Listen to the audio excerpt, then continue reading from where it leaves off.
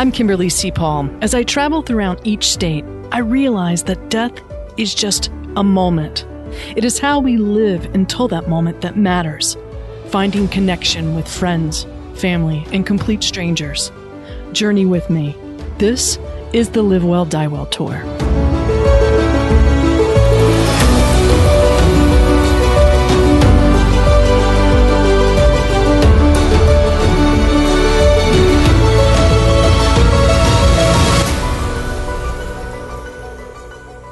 I have to say, I appreciate you taking the time out of your day to come on to Death by Design podcast. I read your first book, which was amazing, and it's How to Survive Life and Death, A Guide to Happiness in This World and Beyond. And I'm just so grateful that you're a fellow New Yorker. I think you live right in near Brooklyn, where I used to live. I live in Brooklyn. I live in Flatbush, beautiful Flatbush, Brooklyn, New York City. You bet. I tell you, the last time I was in Brooklyn, it has grown. Yeah, it was always big, but it fills in different ways. You know, the different parts of the city undergo renovation at times and become more and more popular. And there's more and more people on all the train lines. I know that for sure. True. So you have an interesting background. You have a television background. You're an Emmy-nominated art director. What brought you to such a hard and serious topic such as death and dying? Well, you know, I ended up being either lucky or unlucky, depending on how you look at it, in that I had 3 near-death experiences over the course of about 15 years. And they interrupted my illustration and television animation design career, but not so much as to prevent me from paying my bills that way for many, many years. It wasn't until fairly recently, though, just 5 or 6 years ago, that I had this kind of transformation, kind of an ego death, you might call it, that apparently was necessary for these near-death experiences to kind of coalesce, kind of return to me.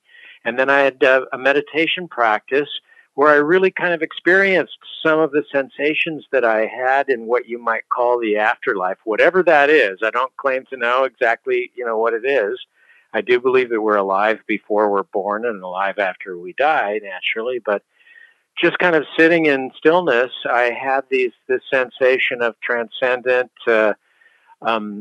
connectedness that really brought me back to the near-death experiences I'd had. I hadn't really been able to talk to people about them. I didn't know there was a community, a supportive community at all then.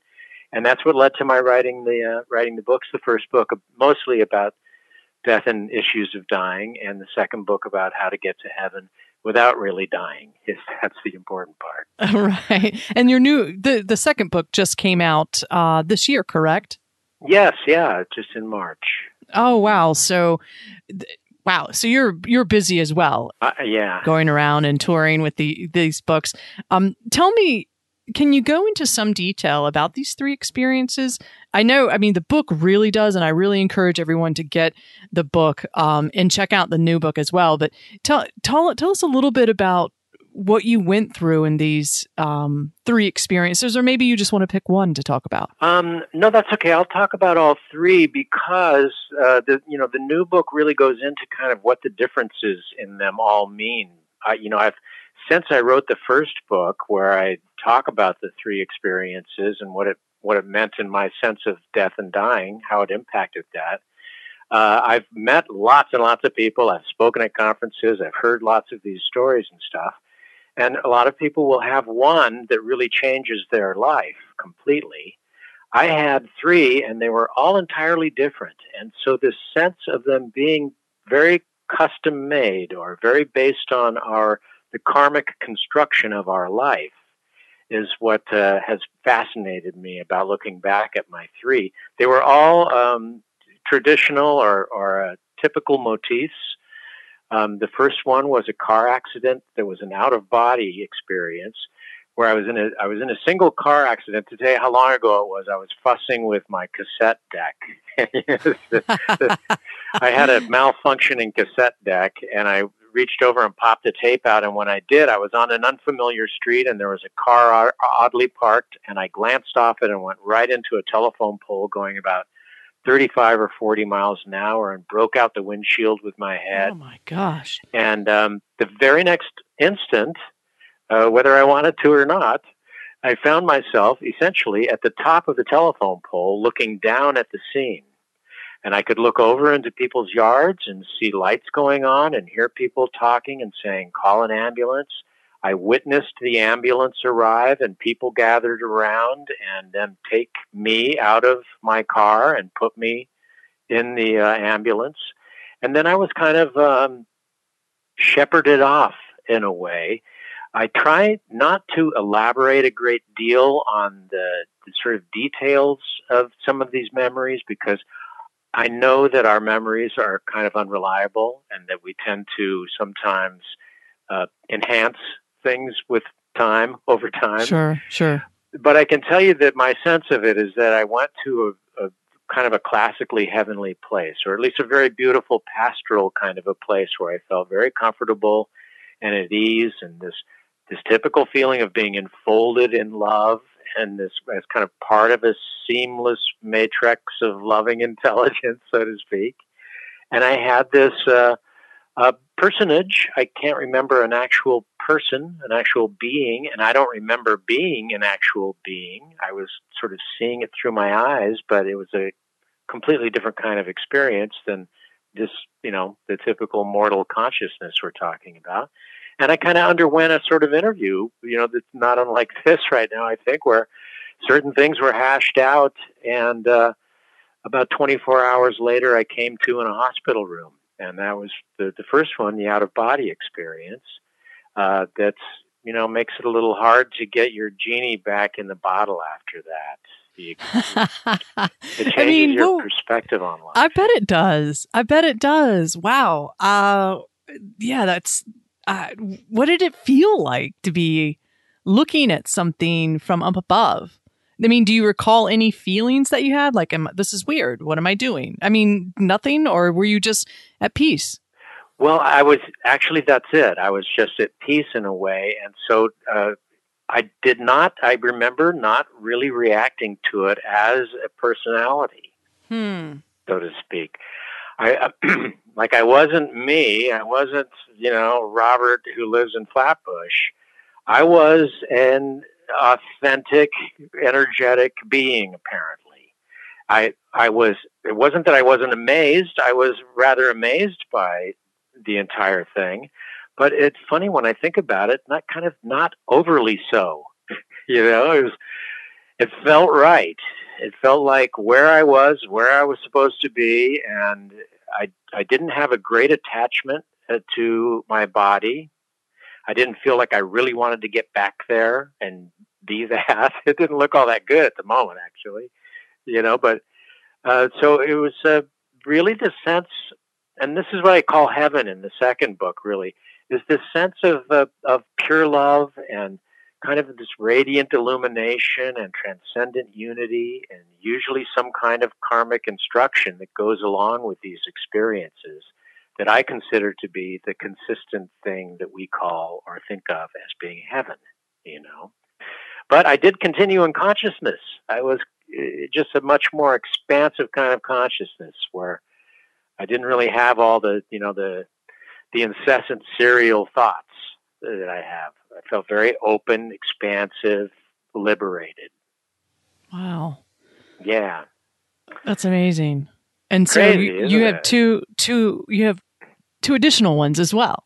Yeah, some years later I had a number of twists and turns in my life and wasn't doing all that great. I was in fact living a riotous downtown Manhattan lifestyle, up all night and running around doing all the wrong kinds of things, usually simultaneously.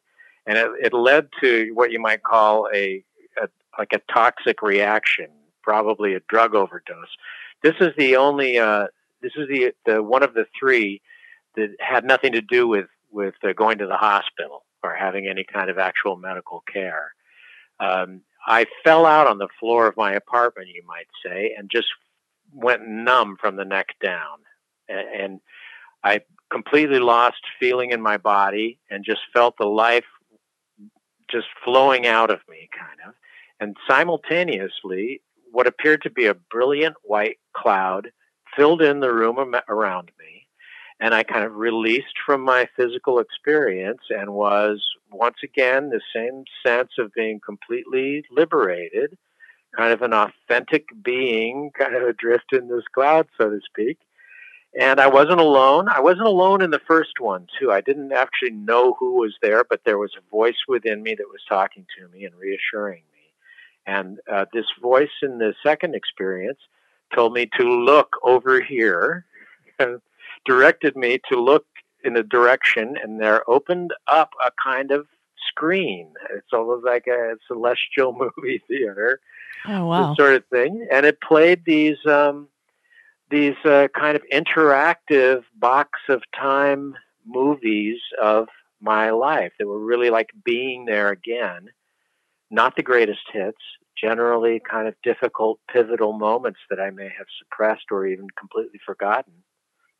I don't really remember exactly what they are. I have bits and pieces of a couple of them now in my memory, but again, I don't try to create things out of whole cloth.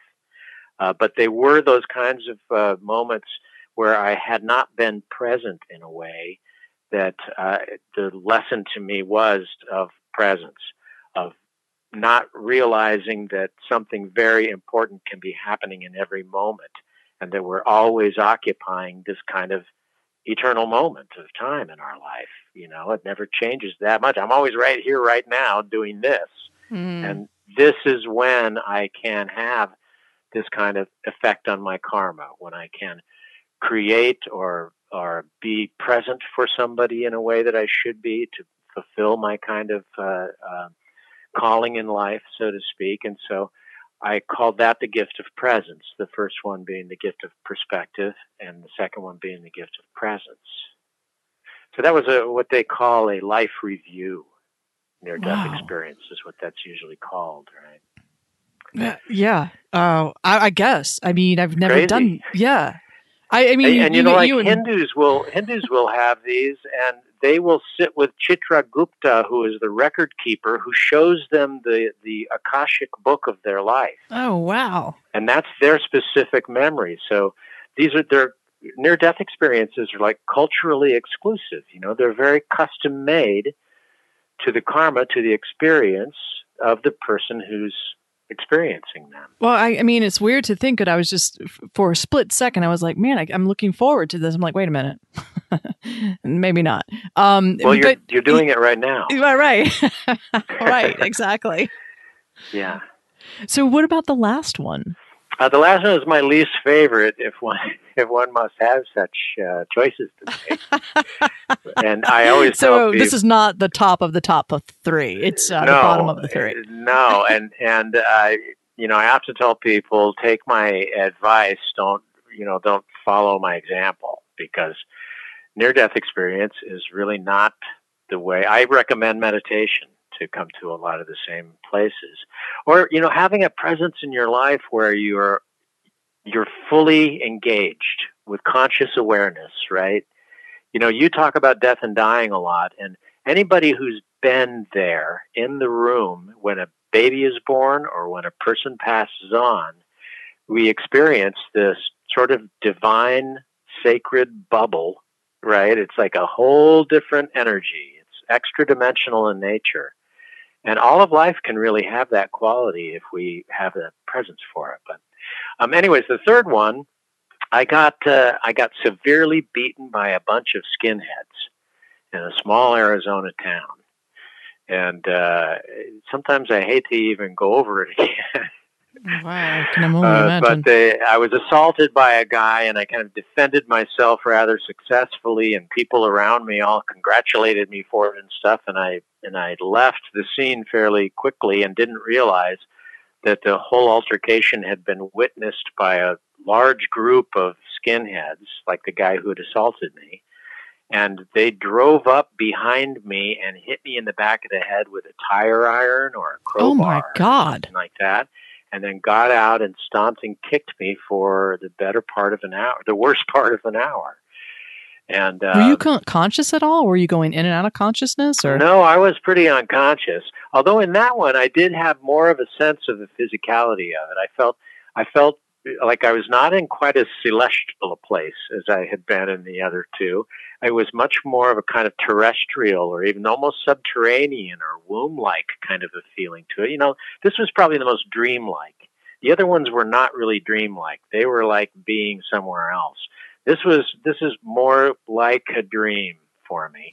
But I felt like something was going on in the other room that I didn't want to be a part of. Like right out there, it's ugly. And I did not want to leave that place.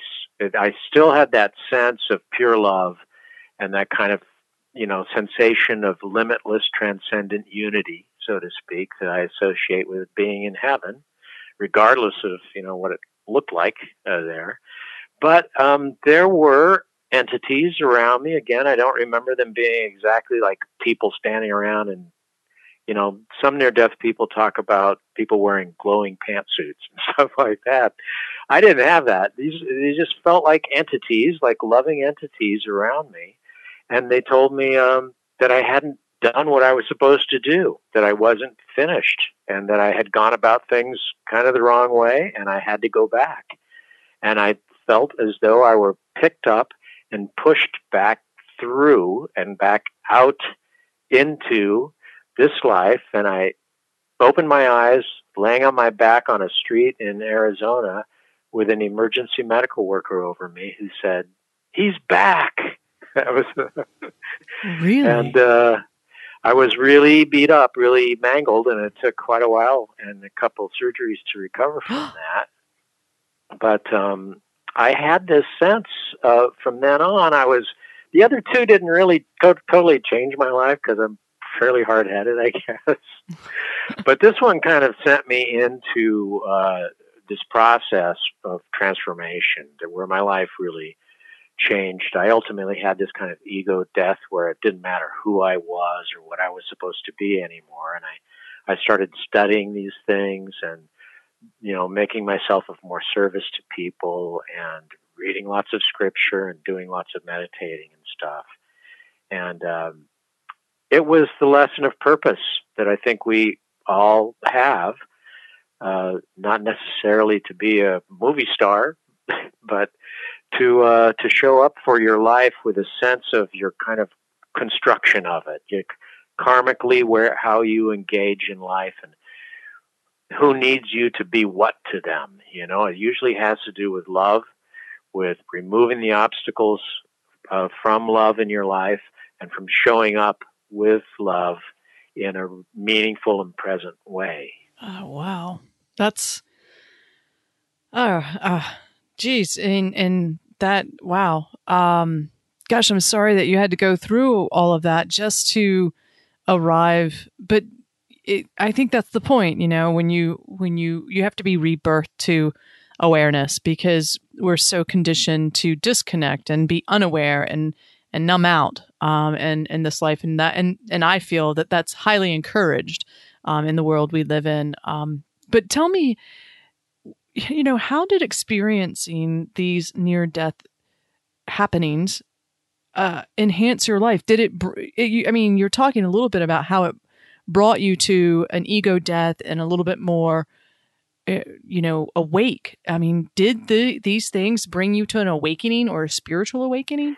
Yeah, I think so. I mean, I never want to call myself, enlightened because I'm not sure about that particular handle. But they did lead me, and particularly the last one led me to this kind of transformative experience. And it also had to do with something that you write about in Bridging the Gap, too, in your book, about 9/11, because I was present at 9/11. I was in downtown Manhattan when it happened. And I'd been going through this stuff in my life where I had this kind of slow death happening. My life was kind of deconstructing in a way. And 9/11 happened, and I had this palpable sense of liberated spirits kind of rushing around me in those couple of days.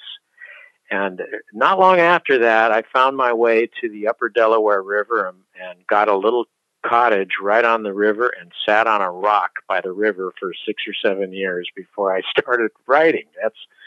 really what happened. It sounds crazy, but it's true. And in meditation, the lessons of these experiences kind of crystallized within me. And I could see from that first out-of-body experience a new way of looking at life where I have a kind of a compassionate, neutral detachment of sorts. I can see that people are this divine consciousness channeling through them, through the filter of their experience and their being and their karma. And I'm able to associate or disassociate myself from a lot of the labels and comparisons and judgments and things that that are the trashy, difficult part of life. So I look at life with that kind of perspective, and that's what I talk about in the new book. That's the first section of the new book is how to attain this kind of perspective on life that's very liberating. So that was partly a major awakening. The idea of the presence that I learned in the second one by being again in occupying those kinds of boxes of time that our lives take place in, like you and I right at this moment are able to work within this box of time that we have, that we're creating, hopefully to reach people with some of these messages and get some identification and maybe some inspiration to some people. And so that presence and that conscious awareness that we need to bring to the moment to recognize that, the miraculous may be occurring right now without me noticing it. I got to pay attention to things and to be present for one another, to really be present for one another in our kind of responsibility, our stewardship of life and the planet and the like. That likewise has been an awakening too. And then, having somebody tell you, you got to go back and do it right because you haven't done what you're supposed to do yet, it made me realize that each of us have this kind of, specially designed way that we fit into this picture. It all describes this kind of profound spiritual technology that we're a part of under the surface of what we see. And if you just think in your life, what do people want me to do? What do people ask me to do? Who needs me to show up for them and why? How have I got myself in this position in life where I need to be this person? And your purpose is hiding in plain sight there. And it is just as important, if not more important, than being a movie star or some kind of grand plan that you might think your life has in store for you. It may be something just as mundane as, showing up for your parents in their later years, or, engaging in your community in a way that makes a difference to people. So purpose, that gift of purpose, between the three of those experiences, I think that there's a recipe in there for an awakening for anybody, and an engagement in life that brings a better and enhanced quality to all of living. Well, you do talk about 3 keys to living more life. I mean, talk to us a little bit about those 3 keys to living more that you've discovered. In the first book, you mean the 3 tips? Yeah, those are radical kindness, radical forgiveness, and radical surrender are what I call those. Those are my tips for happiness, actually. And radical kindness is something that everybody has experienced, hopefully at some point. I like to present it as a challenge to people so that you can see how powerful it is. Spend a day or two just being as sincerely kind to everybody that you meet as you can be, and watch what happens. And I don't mean sharing gossip or being sarcastic, because that's not really kindness. I mean being open-heartedly, genuinely kind with people. And you will discover that there is this kind of hidden fabric running through the world of all these apparently really nice people out there that had known about this all along, whether you did or not. And just by opening your heart and participating in that, you open up this whole new experience that is incredibly life enhancing. You know, you walk into a place and you see what the Sufis used to call, or the poet Rumi, who's one of my favorites and I feature in the new book, would call the friend. You know, you walk into a place, you can feel the energy in the room. You look around and there's somebody who's kind of caught your eye and they're going, there you are. You know what I mean? And then if you're just open-heartedly kind to everybody, you can change the actual energy of the entire room. It's a phenomenal power that is overlooked an awful lot, but is really a great way to live. I totally agree. I feel energy toward other people, and it's really interesting how many people are just so. I mean, I say this because I was there. I was lost. I was on this conveyor belt, and I believe I wasn't doing what I was supposed to be doing, and to do something insane like leave a 6-figure salary and create a podcast and a book that, you know, if you want to make money, don't do those two things. But I mean, I just feel like there's certain things that are falling into place because I'm finally on the right path. And the energy I feel with people and the engagement, I just feel like for the first time in my life, I'm fully living an awakened life. But that's a struggle every day. Don't you agree? Absolutely. Yeah. You really have to stick with it. And what you're describing is a different definition of success, you know. One of my heroes was Joseph Campbell, who used to say that we're here to experience the metaphysical impulse to transcend the delusion of separateness. I love that. Isn't it great? Yeah. Because as you move through life, you know, if you've got any of this kind of realization going on, and hopefully not my way, but just in the course of living a normal life, you move from ambition into meaning. Right? Your life starts to transition, I think, if you're on an awakening path at all, and you begin to discover this different definition of success that has nothing to do, in fact, it's enhanced by letting go of all the material connections that you have that feel so important to you. Who you are, what you have, what you're supposed to be, you know, what you think you're supposed to be, all of those kind of egoic connections and material demands are the things that wrap you up in this definition of success that is never going to be satisfied. You're never going to achieve it. There is a definition of success so that it can be achieved by the third tip for happiness, which I call radical surrender. All right. I skipped over radical forgiveness, but I think everybody who probably understands that, you know. If you've ever needed to forgive somebody or ever needed to be forgiven, then you know what the power of forgiveness is. You don't need to carry around somebody else's pain and have it define your life. So that's radical forgiveness. Radical surrender is just the idea that wildflowers grow through the cracks in the pavement, you know.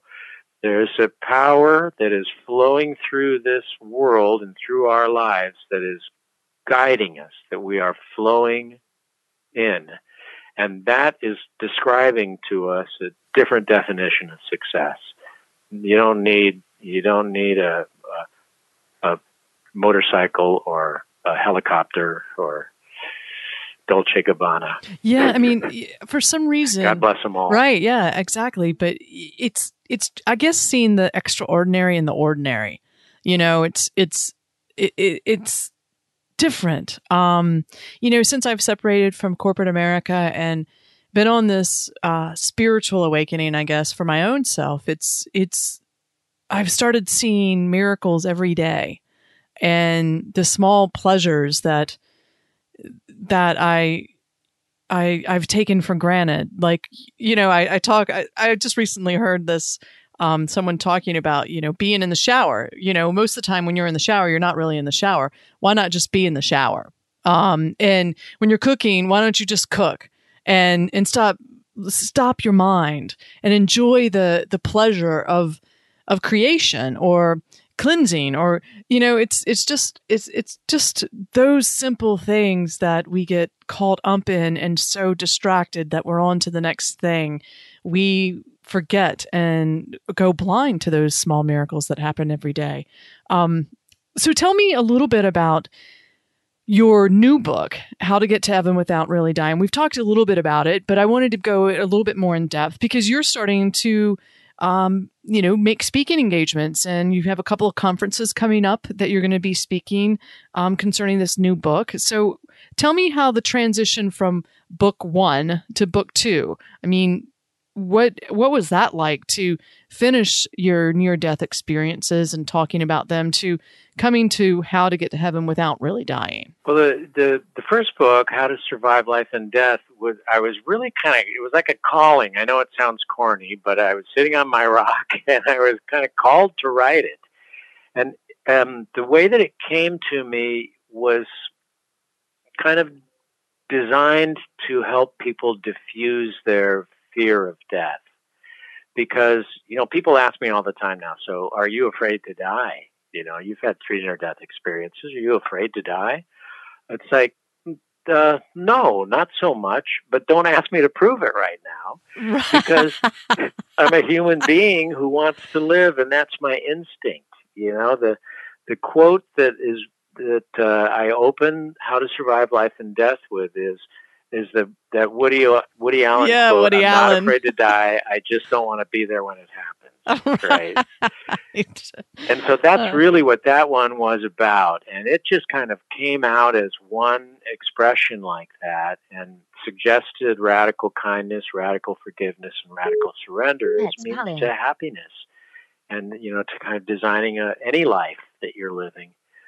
Once I met all these people that had these experiences and started to realize that the difference between my 3, which, I don't really know how to describe all this stuff.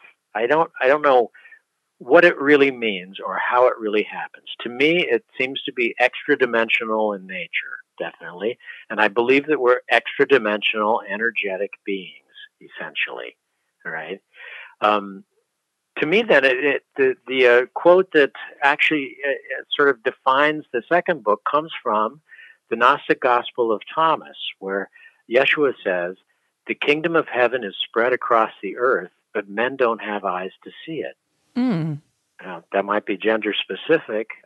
I think it might be. But that's kind of the thematic quote over it, because no matter what life you're living, you're going to be there for it. And the quality with which you're there and the kind of karma that you're creating for yourself in any moment, the kind of presence like you were talking about, that just taking a shower is miraculous. Right. It would be if I took one right now, I'll tell you. That would be. But that's because I've been traveling a lot. So those kinds of that kind of experience of life as miraculous all the time. I think Einstein said that there are 2 ways to look at life. One is though nothing is miraculous, and the other is as though everything is miraculous. Mm. And I'll have people say to me, well, this is a bunch of hooey that you're spouting. We don't believe any of it. None of this is really possible at all. To which I ask them if they've ever considered the fact that we are on a planet in outer space. That's where it begins, right? This is all an extremely miraculous and magical undertaking that we're part of here. I'm only suggesting that there is an intelligent design. I would use that expression. I would say there is a spiritual technology at work here that if we can align ourselves with, we can align ourselves with an experience of heaven in our lives. And so in the first section on perspective, I talk about kindness and also humility, honesty, forgiveness, compassion, and service. I talk about this sense of being able to detach kind of in a lovingly neutral way from life and not to be so hard on everybody and yourself. I talk about being engaged in the moment with a real kind of quality that presence brings us, and also the fact that there are these fabulous texts from time immemorial that describe a path to what I'm talking about, to this kind of heaven that I'm talking about. And I call upon the Dhammapada and the Bhagavad Gita and the Gospel of Thomas and the poetry of Rumi in the book, and call out examples from that that are really descriptive of this path. They're really great instruction for us. And then with a sense of purpose, you come into the world and you're able to engage in a more productive and more karmically suitable way. If that makes sense to people, it really is about experiencing love and about removing the obstacles to love in your life, and then living life with a kind of spiritual sanity, where you are honest with yourself and with everybody else. You can look at the nature of the world as it is right now, and you can see that there are certain things that are happening as a result of a lack of consciousness. Oh, wow. That's a great point. Unconscious attachment to the material stuff. Yeah. We know that there's a better way. There's a different definition of success available to us in this world, that we can really make this heaven again. The kingdom of heaven is spread out across the earth if we can gain the eyes to see it, so to speak. So that's what the second book is about. I can't wait to get my hands on it. And so where can people find your books? They're available at all the main booksellers and stuff. I always like to encourage people to go to their mom and pop or their corner or neighborhood bookstore, because I love those places. But all the Barnes and Noble and Amazon and all those guys have it. And I have a website, www.robertkopecky.com. That's quite simple, but will lead you to all of that. And a blog too called Art, Faith, and the Cocoa Lion, where I write spiritual stuff and post announcements of where I'm speaking and junk like that. I've got some of that stuff coming up. So tell me tell me a little bit about what's coming up. I know that you're going to be down in Florida with a conference down there. Where do you have a few speaking engagements this fall that you would like to tell us about? Yeah, actually I have one coming up depending on when this airs, but at the end of August I'll be in Seattle for the International Association for Near-Death Studies, their giant conference that they have every year called Explore the Extraordinary. I'll be there August 30th speaking, and then I will be at the Afterlife Awareness Conference. That'll be in Orlando, Florida in early November. I'm going to be speaking to a group of IONS, of near-death experienced people in Syracuse on the 14th and 15th of September. And I'm exhausted just talking about it already. I know. That's great, though. It's great that this conversation is so wanted now. It's. Are you planning on writing another book? I am. Yes. Yeah. I have a couple of things in mind. It's a little hard to dovetail that into the sending my child out into the world experience, as you know, writing a book is of how to get to heaven without really dying. But yeah, I've got some pretty good ideas, I think. And one is kind of a memoir. I think maybe I'll save that until a little later and write another book about spirituality. It's interesting to be unabashedly spiritual, because I never was.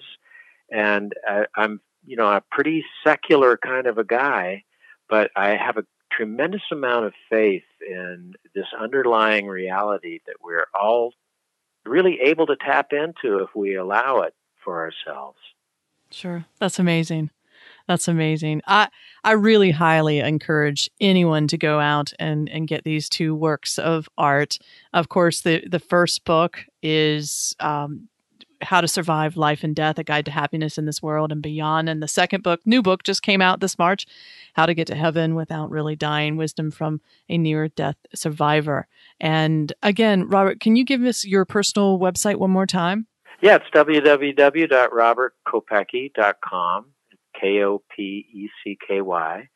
And then robertkopecky.blogspot.com is my blog. And I have a, Facebook author page, and I'm on Twitter and all of that stuff. So join me. I'd love to hear from people. Absolutely. Absolutely. Thank you so much for taking the time out of your busy travel schedule but I have to say, I really appreciate what you're bringing to this death positive movement, expanding the mind and this whole spiritual aspect coming from your experience, near-death experience. So I'm really grateful. Yeah, we show up for death. We show up for it. It's necessary. It regrounds us. It reattaches us to who we really are. That's why we have to go through it. That's a great kind of saying. I'd have to write that down. That was like an aha moment, as Oprah says. Now, I'm going to be in New York soon, but you're traveling, I believe, wherein Reimagine New York City is happening, correct? I'm not sure what the dates are of that, but I think so. It's October 27th through November 3rd. Yeah, November 3rd, I'm going to be in Orlando for the Afterlife Awareness Conference. Gotcha.